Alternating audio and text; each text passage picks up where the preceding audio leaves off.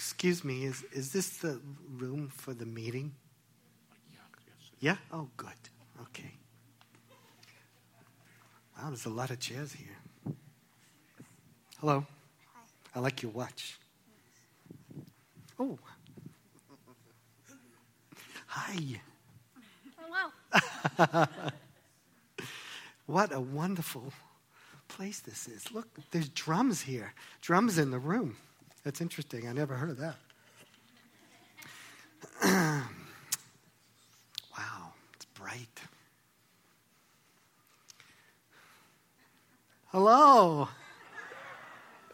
How are you? It's good to see you. Yeah. Oh, thank you. Well, I'm really glad to be here. And my name is Ira, and I'm a worryholic. Thanks. Wow, this is a big worryholics group. Are you guys all worriers? I think you are. I could tell just looking at you. A lot of worriers out there. Well, I'm glad to be here in this group, and I never shared before. That's probably because I'm scared too. I'm kind of worried, So, is it all right if I tell my story? Oh, thanks. Cue guy, get it right. Well, I grew up in Long Island, New York, and if you've never been there, it's Jews for miles. Now, one of the pastimes of the Jewish heritage is anxiety and fear. It's just one of those things kind of built into our culture. And so our whole neighborhood was like that. As a matter of fact, my mother was kind of like the psychologist of the neighborhood, but she didn't have much luck helping people find peace and relaxation. There was an anxious group, and me as well. I certainly grew up like that. And I would be worried about being in front of people like this. I really would. Oh, thanks. Thanks. Yeah, so anyway, it all started for me with dodgeball. You know that game? Oh, my goodness. Oy vey, that game scared me to death as a kid. Yeah. I got hit so many times, and, I'm kind of short, right? And I don't have the best arm or aim, so I really was kind of like a sitting duck in this game. I really was. I would just constantly get hit. And I don't know, who invented that game? Some sadist or something, you think? Anyway, it got me very anxious. And, there's a lot of things about me that kind of made me anxious. One of the things was my nose. And, my nickname when I was younger was Nose.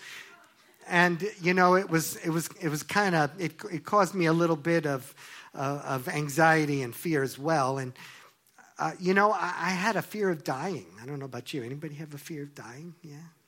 I had a fear of dying, and I would constantly think, like what's going to happen when I die? Is it just going to be nothingness, or is something going to happen? And is that nothingness going to come around again, like eternity, or what? Did you ever think that? You know what I mean? Are you there? Yeah. Oh, okay. Well, one of the things about my fear of dying was that, my family and people on the East Coast, what they would do is they would send their kids away to summer camp. Now, that would be for 2 months. And so they'd send them away for 2 months, and the parents would go to the Caribbean. Maybe not today. But they would go on vacation for 2 months while the kids are at camp. What a deal, huh? Anybody want to do that now? I heard some people with twins. They probably want to. So anyway, I was away at summer camp, and it was the first time I went, and it was kind of scary because you're away from your house for by yourself. And that first day, I got in bed and I went to go to sleep, and I was thinking, where am I? And then the counselor came up to me and said, you need to go to the office. And I went to the office, and there was my dad, and he told me that one of the most important persons in my life had died that day of a heart attack, and that was my grandpa. And it immediately just set me off in worry and fear about death. And I missed him, and I was afraid. And I was so afraid of death that I was afraid to eat any food in a can because I thought I'd get botulism poisoning. Yeah, I did. And so what they did was they sent me, like a good Jewish boy, like a Woody Allen type of person. I went to therapy. Therapy can be very helpful. And I went to therapy, and the therapist said, that I should get an aquarium. Because fish die all the time. And of course, a 9-year-old like I killed the fish quite a bit because I would feed them hot dogs. And that wouldn't work. They were at least Hebrew National. So they got good hot dogs, but they killed them every time. And so he thought that would help me to get kind of used to death and everything. And well, it did a little, but then we moved to California. I moved to California, and I got involved with some friends that were in high school, and they were in the drama department, and made some good friends. But then that summer, after my first year at school, I went back to New York, and I worked at a day camp that my aunt was running, and she saw that I was anxious.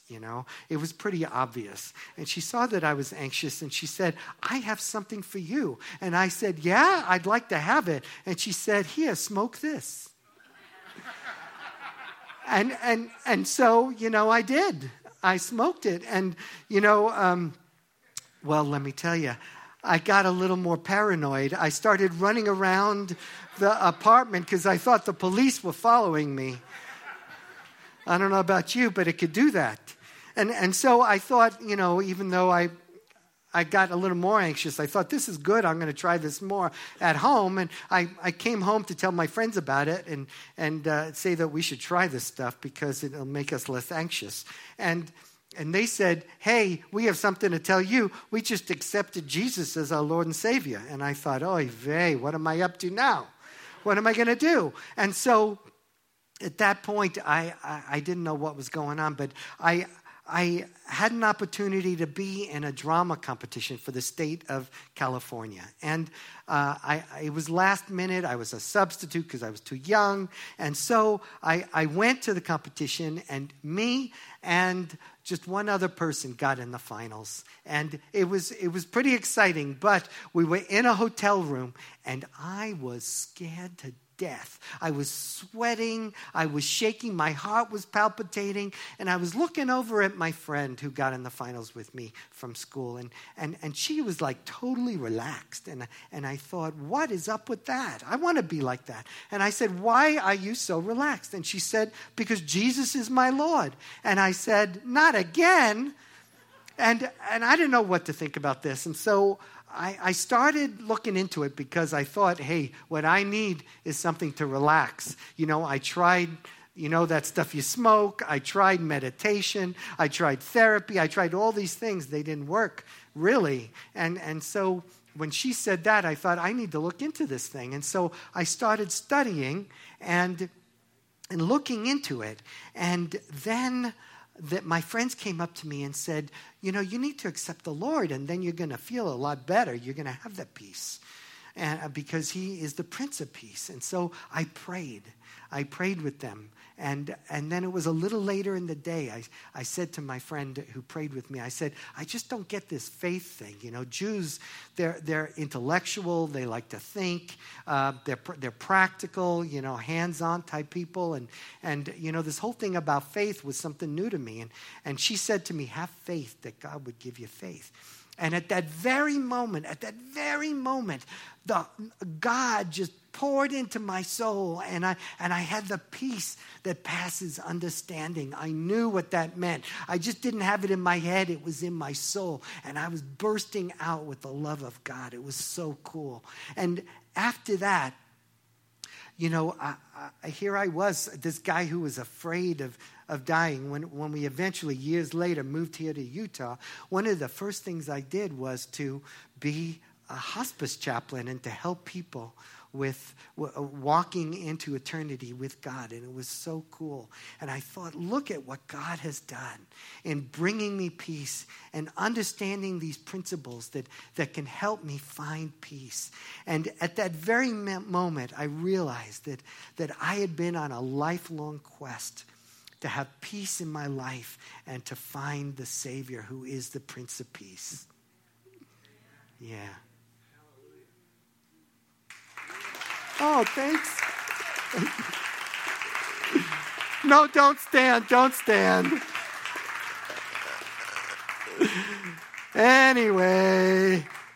Okay, enough of this silliness. That is my story, and that was my accent. I don't have it much anymore. Sometimes I do. But I'd like to welcome American Fork Campus. Hopefully you enjoyed that silliness as well. And we're talking today about the confessions of a worryholic. And I just wanted to kind of give you an idea of my story. I think I'm the poster child for worry and anxiety. And so when somebody might say, yeah, you just don't understand, I'll tell you, look at my life. All right? Because I was an anxious person, and I still struggle with it, but God, through the principles that I've learned throughout the years, has really brought healing into my life. And so I wanted to share that with you. Is that all right? Yeah? You're done with all the cue cards, so it's okay. You just relax now. Let's pray. Lord God, we love you. We thank you for your goodness, and we ask, God, that you would just be with us today. Lord, this is a crazy world that we live in, and all the situations that are taking place over the last few months have really brought about quite a bit of stress and anxiety on people. And then, of course, everybody's personal things as well. And Lord, you are a great God. You are the Prince of Peace. And so we ask, God, that you would be here with us, that we would be open to receive what you have for us. In Jesus' name, amen. So let's read our scripture for today. This is Matthew 6:25 through 34. It says, "Therefore I tell you, do not worry about your life, what you will eat or drink, or about your body, what you will wear. Is life not more than food, and the body more than clothes? Look at the birds of the air. They do not sow or reap or store away in barns, and yet your heavenly Father feeds them. And are you not much more valuable than they? Can any one of you, by worrying, add a single hour to your life? And why do you worry about clothes? See the flowers of the field and how they grow? They do not labor or spin. Yet I tell you, not even Solomon in all his splendor was dressed like one of these. If that is how God clothes the grass of the field, which is here today and tomorrow is thrown into the fire, will he not much more clothe you of little faith? So do not worry, saying, what shall we eat? Or what shall we drink? Or what shall we wear? For the pagans run after these things, and your heavenly Father knows that you need them. But seek first his kingdom and his righteousness, and all these things will be given to you as well.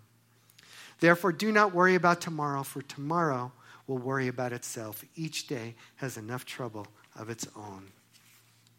Just want to give a little context to this portion of Scripture. We're in the Sermon on the Mount, and Jody last week was talking about eternal investments. And in that concept of eternal investments, the crux of that last week was in Matthew 6:24 that said, no one can serve two masters. Either you will hate the one and love the other, or you will be devoted to one and despise the other. You cannot serve both God and money. And Jesus' concern here was a very important concern because he loved us. And he wanted, the idea of the Sermon on the Mount was to bring blessing into the lives of those that followed him. And so this was this understanding of only serving God and not serving any other power or force or influence or desire was key in his communication.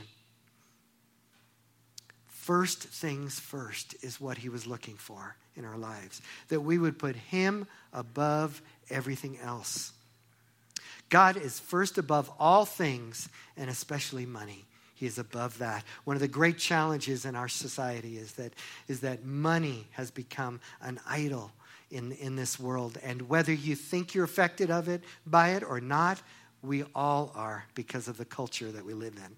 It's kind of like living in an aquarium, not the one that I had, but living in an aquarium where we don't even realize that this water is affecting us each and every day, but it is. And it's the water of commercialism and consumerism and greed. So we can't worry about these things. And if we put these things and this worry above God first, that's when anxiety and fear jumps in, right? That's when it jumps in. And so most of us would agree that Jesus is Lord and we're going to put him first, right? Yes? Most of us would agree to that. But the reality is, when the rubber meets the road, even without us recognizing it, it is more of a theoretical way of understanding the lordship of God in our lives and putting him first in our lives, and not a reality. And it is because of that we really suffer with anxiety in this world, especially in our country. Just amazing, the anxiety, the drugs that people need to take in order to feel okay. And I'm not against drugs, but I am against anxiety because God said that we should not be anxious for anything, but in everything by prayer and petition, present our request to God. And the peace of God that passes all understanding will guard our hearts and minds in Christ. So our scripture for today, the beginning of that, coming alongside of this context of we need to put God first things first, is, therefore, I tell you, do not worry. So Jesus is saying this is connected to this. If we can get this right, the effect is going to be that we will not worry. And so if we can understand the first things first concept, if we can understand putting God first, it is key. Now, there's a lot of practical things you could do to relieve stress. And, there's like all kinds of breathing exercises. And you can do this type of stretching or, all these things you can do. But if those can be temporary fixes. But what Jesus is talking about here is go to the core, go to the main concept, grab a hold of it, and see your life change. That's what God wants.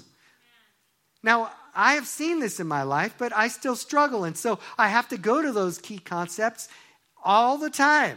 This week I had to do it. But it is not these details of relaxation or taking time for yourself. These are all good things. There's nothing wrong with any of them. Stretching, I don't know, you can probably come up with a dozen things. Karate or whatever, You can come up with a whole bunch of things that you could relax with, right? But, and you should do them. But if you get to the core of the issue, it has a radical impact on your life. So that's where we are today. That's what we want to do today. So let's look at what anxiety is. A good definition that I found was a feeling of worry, nervousness, or unease, typically about an imminent event or something with an uncertain outcome. Anybody have one of those? Anything uncertain in your life today? We could all raise our hands, right? There's a lot of uncertainties in life today. Really, if you wanted to, you could take it to, it's uncertain if I'm going to walk out of this room today, right? Yeah, you never know what's going to happen in life. So anxiety is not a disease you can catch. There's a lot in our society that talks about like, I'm an anxious person, or I have anxiety disorder, things like that. Now, I'm really trying to be clear here. People can be more anxious than others, but it is not like a disease like the flu. It is not something you inherit. It is something that you can address in a very profound and powerful way with the truths of the Word of God, and you can see that change. Matter of fact, a good clarity on this comes from the anxietycenter.com. I like that name. I wonder how worried they are in that place. It says, anxiety disorders persist only because the underlying factors that cause them aren't properly addressed. That is exactly what I want to talk to you about today. These underlying factors, that we would address them in a biblical, truthful way to see transformation in our lives, to see us have the peace that passes understanding in our lives. Does that sound like a good thing?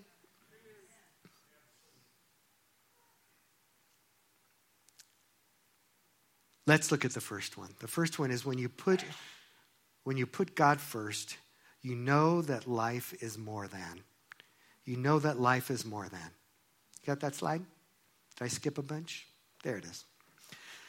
When you put God first, you know that life is more than. So let's look at our scripture for today. 6:25 says, therefore I tell you, do not worry about your life, what you will eat or drink, or about your body, what you will wear. Is not life more than food, and the body more than clothes?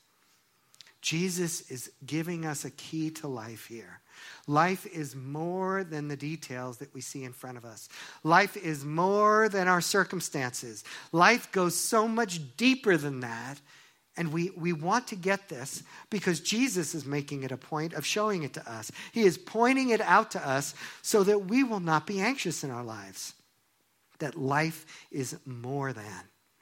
It's interesting that the first thing that happened thousands of years ago, the first temptation was about a fear of not having food, right? With Adam and Eve. And so we can see that even back then there was anxiety and they were wondering, and they're having trouble trusting God that He was going to care for their needs. Here is two people that were created in God's image, that had everything they needed. They had the most beautiful place in all the world. It was perfect in every way. And somehow the devil convinced them that they should worry that they weren't getting the best food. Isn't that crazy? They had nothing that was negative in their lives.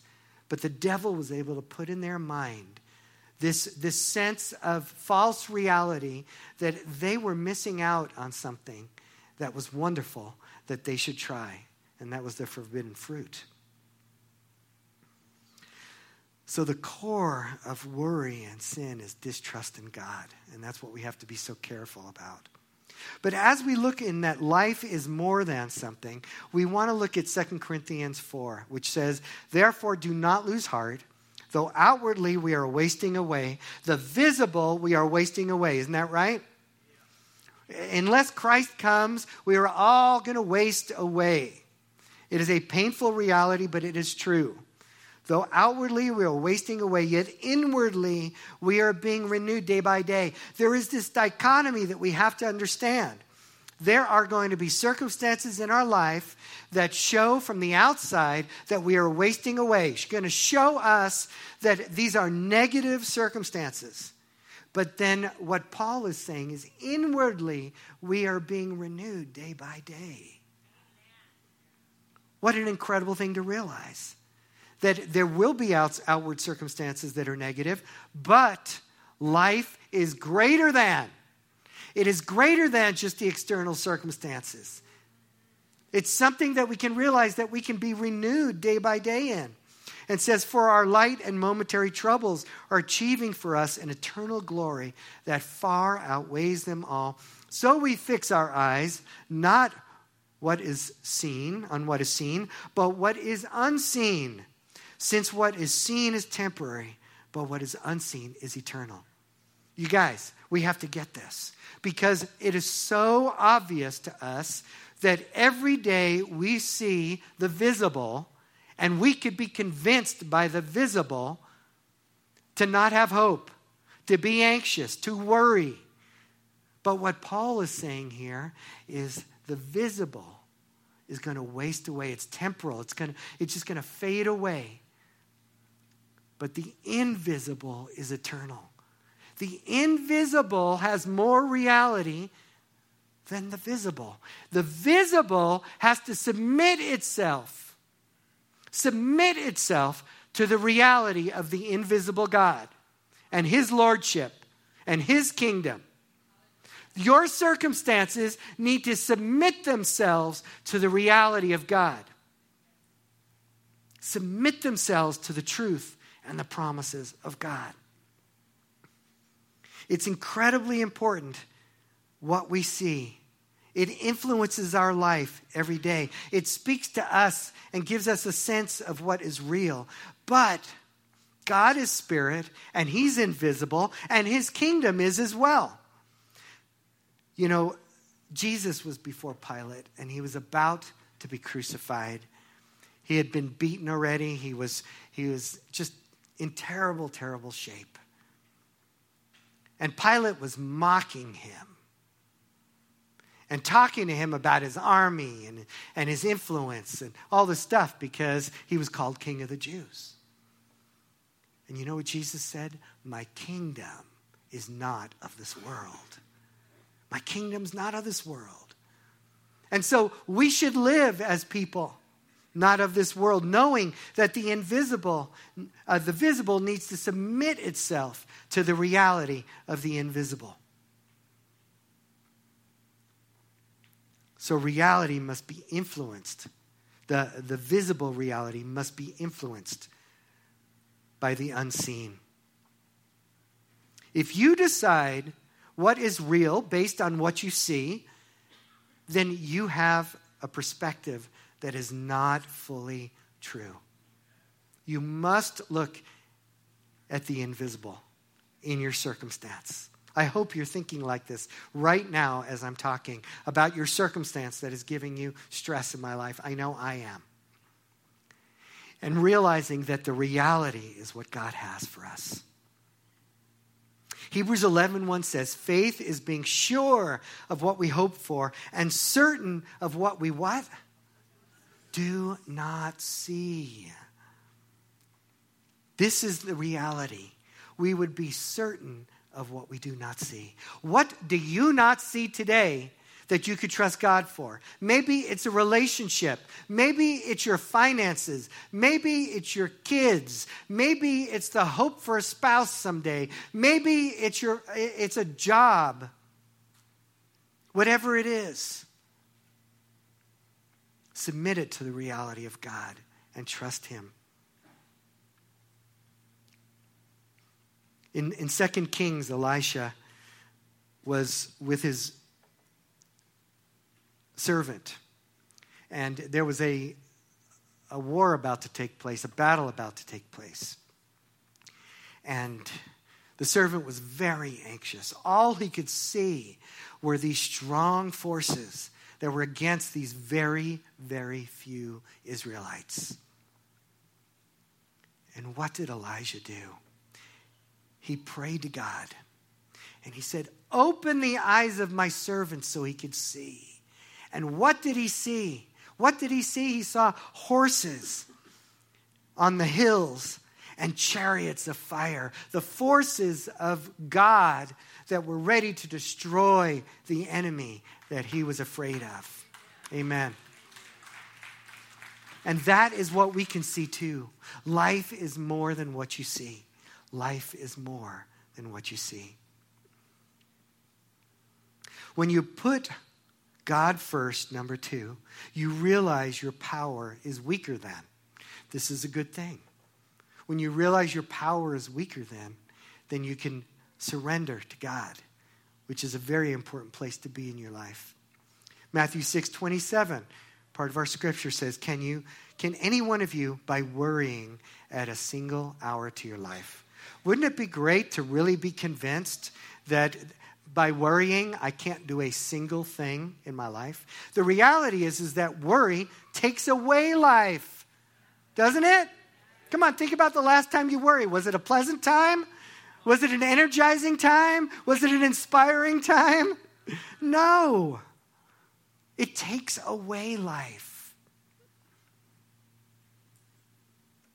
It subtracts from life. You know, if you look at the hurricanes and you look at the earthquakes and, don't forget the politics, right? And just in case you forgot about this, don't forget about North Korea, right? Don't forget about all these things. And don't forget about your personal issues. Don't forget about your children. Don't forget about your job, your finances, your relationships. Don't forget about these things. We cannot control this. We must submit ourselves to God and realize that our power is weaker than God's power. 1 Corinthians 1:25 says, "For the foolishness of God is wiser than man's wisdom." It'd be a good thing to remember, right? And the weakness of God is stronger than human strength. So here is God. He's never weak, but this is a theoretical sense here of saying, okay, if God could ever be weak in any way, shape, or form, that weakness is stronger than the most strength that all of humanity can muster to change their circumstances. God is all powerful and he will work. And so if we surrender to him, what can God do in our hearts to bring peace, to bring life? You know, if you look at the martyrs of the first century, if you look at the martyrs throughout the centuries that thought in some strange Americanized way, they didn't think like this, but they could have thought in a strange Americanized way, okay, I'm going to believe in you, so I'm going to have all the blessings that I know I want, a long life and money and comfort and family and all this stuff. But here they died. They died. We have to realize that we can surrender to God and find his blessing no matter what circumstance. How about being free from the control of circumstances over your peace level? Does that sound like a good idea? I want that in my life. I'm still working on it with the Lord. He's doing it every day in my life. I just want to encourage you in it. A Confessions of a Worryholic. Man, I was a wreck. I really was. But the Prince of Peace came in and gave me principles that set me free in such a powerful way. The next one says, when you put God first, you see that your value is higher than. Your value is higher than. Matthew 6:26. Look at the fields of the air. They do not sow or reap or store away in barns, and yet your heavenly Father feeds them. Are you not much more valuable than they? We need to be convinced that we have the value that God has placed on us. For he surely has, hasn't he? Matthew 6:28-30 says, "And why do you worry about clothes? See how the flowers of the field grow? They do not labor or spin. And yet I tell you, not even Solomon in all his splendor was dressed like one of these. If that is how God clothes the grass of the field, which is here today and gone tomorrow," think about it. Think about the majesty of the mountains in the Wasatch with all the beautiful explosion of color that takes place in midsummer. How beautiful it is. And then how they dry up and blow away like the dust because there is no water in the summer for them to have. God brings this whole great, beautiful symphony of color out there, and it's nothing compared to the way he wants to clothe us. He cares so much about us. We have much more value. Much more value. When I think of value, I think of appraisals. When I think of appraisals, I think of real estate. I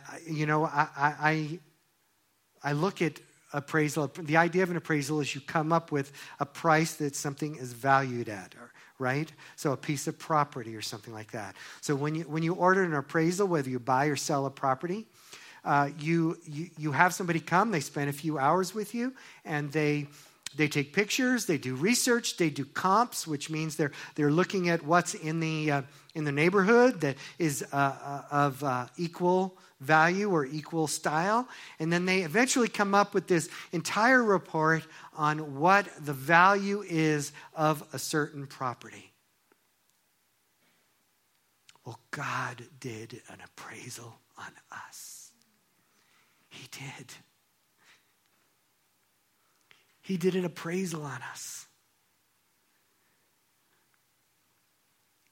Romans 8 says, he who did not spare his own son, but gave him up for us all, how will he not also, along with him, graciously give us all things? He appraised us and said, we are worth everything to him. If you don't know Jesus Christ yet, I tell you that he has given up everything so that you can have life. You could have forgiveness of sins. You could have the peace that passes understanding. You could be free from anxiety and fear. And trust him in a way that is amazing. The promises of God. Deuteronomy 14 says, you have been set apart as holy to the Lord your God, and he has chosen you from all the nations of the earth to be his own special treasure. You are his special treasure.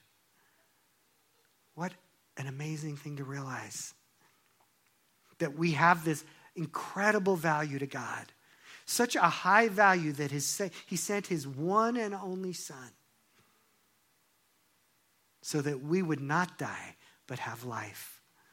What a value. That is our value to God. When we understand the principle of the value that we have to God, that we have been appraised, and God has said that we are of the highest caliber, the most wonderful in his eyes, the treasure in his eyes. What does that do to change our perspective?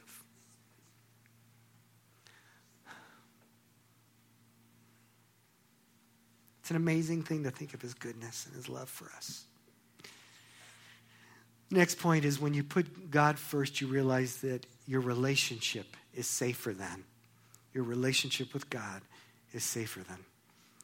Part of our scripture today in 6:31 says, do not worry, saying, what shall we eat? What shall we drink? What shall we wear? For the pagans run after these things, and your heavenly Father knows that you need them. Here we have in this section a juxtaposition of two relationships. First, we have pagans. Pagans are idol worshipers. Idol worshippers ran from idol to idol to try and get their life in order. Maybe this idol is going to provide fertility for me. Maybe this idol is going to provide a wife or a husband for me. Maybe this idol is going to provide finances for me, comfort for me, prestige for me, power for me. The pagans would run from thing to thing as idol worshipers and look to find a relationship that was going to provide for them. But then we have the other side of the juxtaposition, which is that our Heavenly Father knows that we need them. We have an idol worshiper, and we have someone who is in a rock-solid relationship with a Father who has the cattle on 1,000 hills. What an amazing thing that is. If we can grab a hold of this concept, we could be changed forever. And every time we struggle with our finances, which we will, how many of you know that, right? It comes and goes, ebbs and flows. Maybe we're doing pretty good on our finances right now, but I guarantee you, next year, something's going to happen. Maybe not next year, but it could be next week. And that rock-solid relationship of God, the promises of God, we can trust him in it. And our relationship is safer then. Deuteronomy 31 says, be strong and courageous. Do not be afraid or terrified because of them. For the Lord your God goes with you. He will never leave you or forsake you. He is there for you. Galatians 4 says this, because you are his sons, God sent the Spirit of his Son into our hearts, the Spirit who calls out, Abba, Father, Daddy, Father. So you are no longer a slave, but God's child, and since you are his child, God has made you also an heir. You are no longer a slave. You are no longer someone who is a pagan who has to run from thing to thing to try to get it together, to hold it together, to keep your circumstances from falling apart. You are God's son, God's daughter. So you are in relationship with him, a relationship that will never end. And not only that, you are also an heir. What are you an heir to? The promises of God that are yes and amen in Christ. Every promise of God is there for us. We are heirs. The final point is, when you put God first, you understand your foundation is stronger than. Matthew 6:33, but seek first his kingdom and his righteousness, and all these things will be given to you as well. Seeking God first gives you an impenetrable foundation. Be devoted to God. Put him first, and everything flows from there. The peace of God, all the resources that you will need, maybe not what you want, but what you need will be provided for you. Because God is your Father, and you are a child, and you are an heir.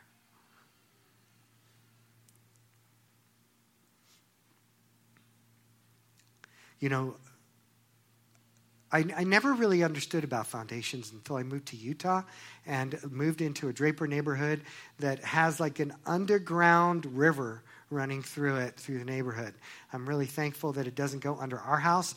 But if you go to our neighborhood, you would see sub pubs. Is that how you say it? Sump? I don't know. Sub? Okay, that word. Okay, sump? Oh, okay. I learned how to say it. And they're all over our neighborhood pushing water out so it doesn't destroy the foundation. But we have a foundation that will never be shaken in Christ. We sure do. Luke 6, which is the Luke version of the scriptures that we're reading over this next few months, says, I will show you what it is like when someone comes to me, listens to my teaching, and then follows it. It's like a person building a house who digs deep and lays the foundation on solid rock.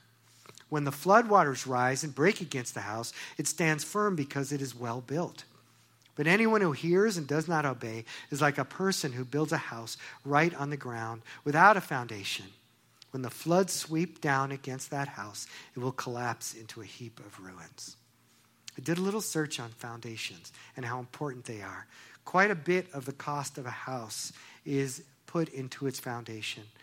Not so that you could have a room for a pool table or a kid's, area or something like that. It's for the viability of the structure itself, especially in cold areas, so that it doesn't destroy the house because of the frost-thaw cycle. That's what basements are for. That's what foundations are for. Well, in Nazareth, in Jesus' time, they dug deep. They dug 30 feet deep until they came to rock. And that rock is Christ. And so when Jesus is talking about digging deep, he's not talking about just find a place to anchor something. He is talking about digging down to that rock that is not shaken, which is he himself, Jesus Christ, the rock. Nothing is more important to a house than a foundation.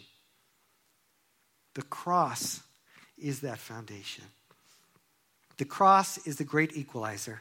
Any anxiety or fear that you have in the present, in the visible world, you need to know that you bring it to the cross and the reality changes right there because of the grace of God and the promises of God. Bring your issue to the cross of God and know that at that point, your eyes are going to be refocused.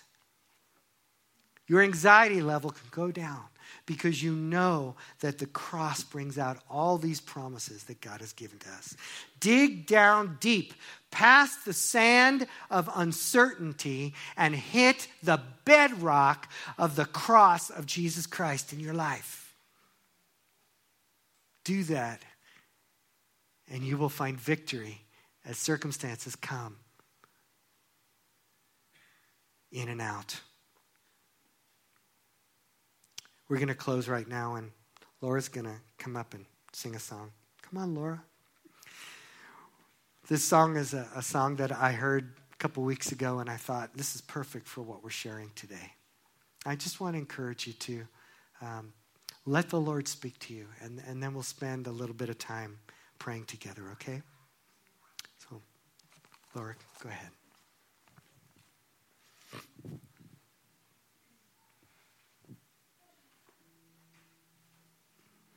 First service, he had one more scripture, so I thought I had more time. Ira wanted someone to do this song, and first I was like, okay. But as I was listening to it and learning it, it just made me cry because it's so easy to get lost in our worries and anxiety, and this has definitely been my prayer this last week. So I hope the words speak to you.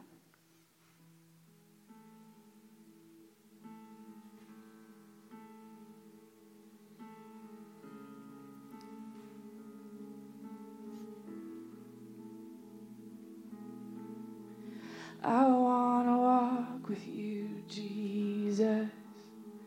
Feel your presence and know you're near. I want to see you, Jesus, move in power, cast out fear.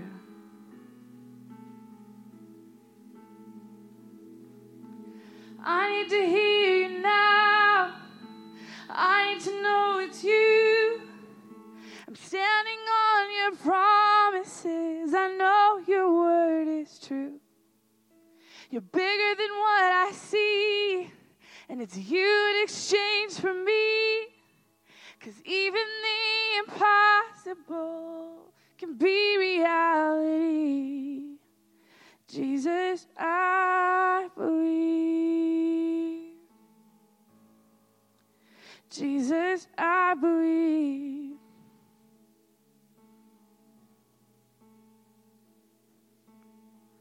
I want to say what you're saying, speaking life to what is dead.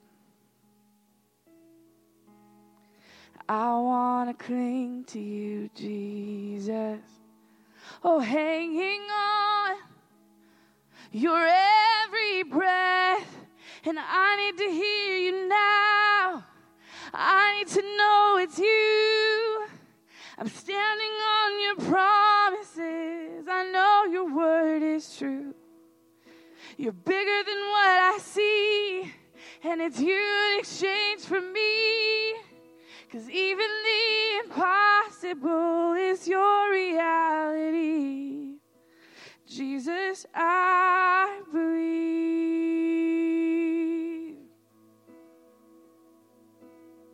So let your kingdom come, and let your will be done here on earth, just like it is in heaven.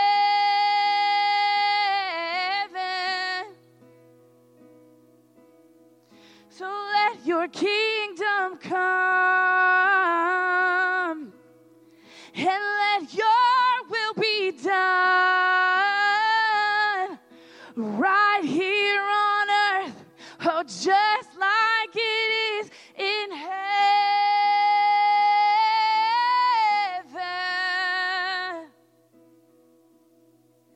'Cause I need to hear you now. I need to know it's you.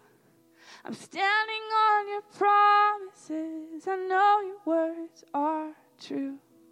You're bigger than what I see, and it's you in exchange for me.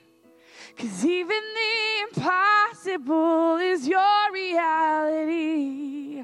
Oh, I need to hear you now, and I need to know it's you. I'm standing on your promises. I know your words are true. You're bigger than what I see, and it's you in exchange for me. 'Cause even the impossible is your reality. Jesus, I believe. Jesus, I believe. Jesus, I believe.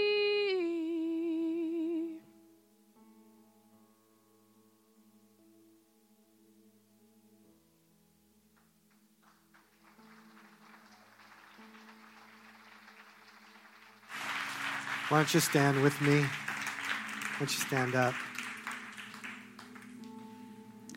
Let's go to the Lord. Psalm 125 says, those who trust in the Lord are like Mount Zion, which cannot be shaken but endures forever. That is what we desire to do, Lord. Maybe you're having an earthquake or a hurricane in your life. Maybe it's just ongoing stress or anxiety that you feel. It's not something specific. God, right now, He wants you to cast your anxiety upon Him, because the Word says He cares for you. He cares for you. I just want to encourage you, if that's you, if you need to cast something upon the Lord today, just lift your hands to the Lord. Not a sign to me, but a sign to the Lord that you're surrendering. What are you surrendering to the Lord now? Just give it to Him. Lord, we just surrender to you. We thank you that our security in our relationship is so strong. We can trust you as our Abba Father. You have made us heirs. Lord, we thank you that life is greater than the things we see. And we could trust you for the things that are invisible, the promises that are invisible that we don't see yet, the future that's invisible, which is this incredible blessing of being with you for all eternity. Lord, life is greater than. We give these things to you right now. We ask, God, that you would give us your peace. I just want to spend a minute for those that have really been kind of racked with anxiety. It's something that has a little bit of control over you, and it really hurts the quality of your life each and every day. And I want you to know that God wants to set you free in the name of Jesus Christ. By His grace, by His power, He wants to set you free because of what He did on the cross.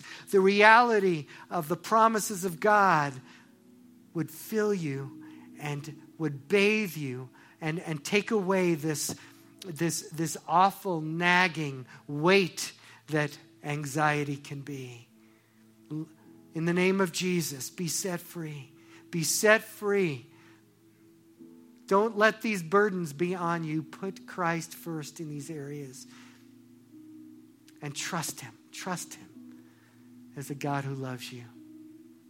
And just one more group of people I'd like to pray for. Maybe you're like me and you were, you're not at a drama competition like I was, and you heard about the peace of God. You heard about the fact that He could demolish the stronghold of anxiety and fear in your life and set you free to live a life of peace because He is the Prince of Peace. Maybe you're hearing that and that is what you want. And that peace comes because Jesus Christ died on the cross for your sins. And so that thing that separates you, the things you've done to yourself and to others and to God, now are washed away. Jesus Christ took them upon Himself on the cross. And now because of that, you can have relationship with the Prince of Peace. And I just want to encourage you, if that's you, just raise your hand. If you want to give your heart to Christ, if you want the Prince of Peace to come in and change your life, amen, amen. Anyone else? Amen, amen. Hallelujah. Thank you, Lord. Thank you, Lord. Anyone else? I just want to give you opportunity. I'll tell you, I was blown away when I prayed that prayer and I experienced that peace for the first time, and God wants to do it for you too. There's a lot of people that raise their hand. We just want to encourage you to come up after, and we'll pray more with you. But right now, we want to join you in prayer. So as just a church family, as you want to come in a relationship with Christ, we're going to join you. And I just want to encourage you to repeat this prayer after me. Dear Lord Jesus. Let's just have everyone do it, all right? Dear Lord Jesus. We thank you that you are the Prince of Peace. And because of your death on the cross, you have given us this gift of forgiveness, of peace, and incredible hope rooted in the promises of God. I give my life to you as the Lord and leader of my life, and the forgiver of my sins. And I ask in Jesus' name that I would be your child and you would make me born again. Born of the Spirit. Free to love. Free to have your peace. In Jesus' name. Amen. Can we thank the Lord for that? Hallelujah, Lord. Thank you, Jesus. We love you, Lord. We love you, Lord.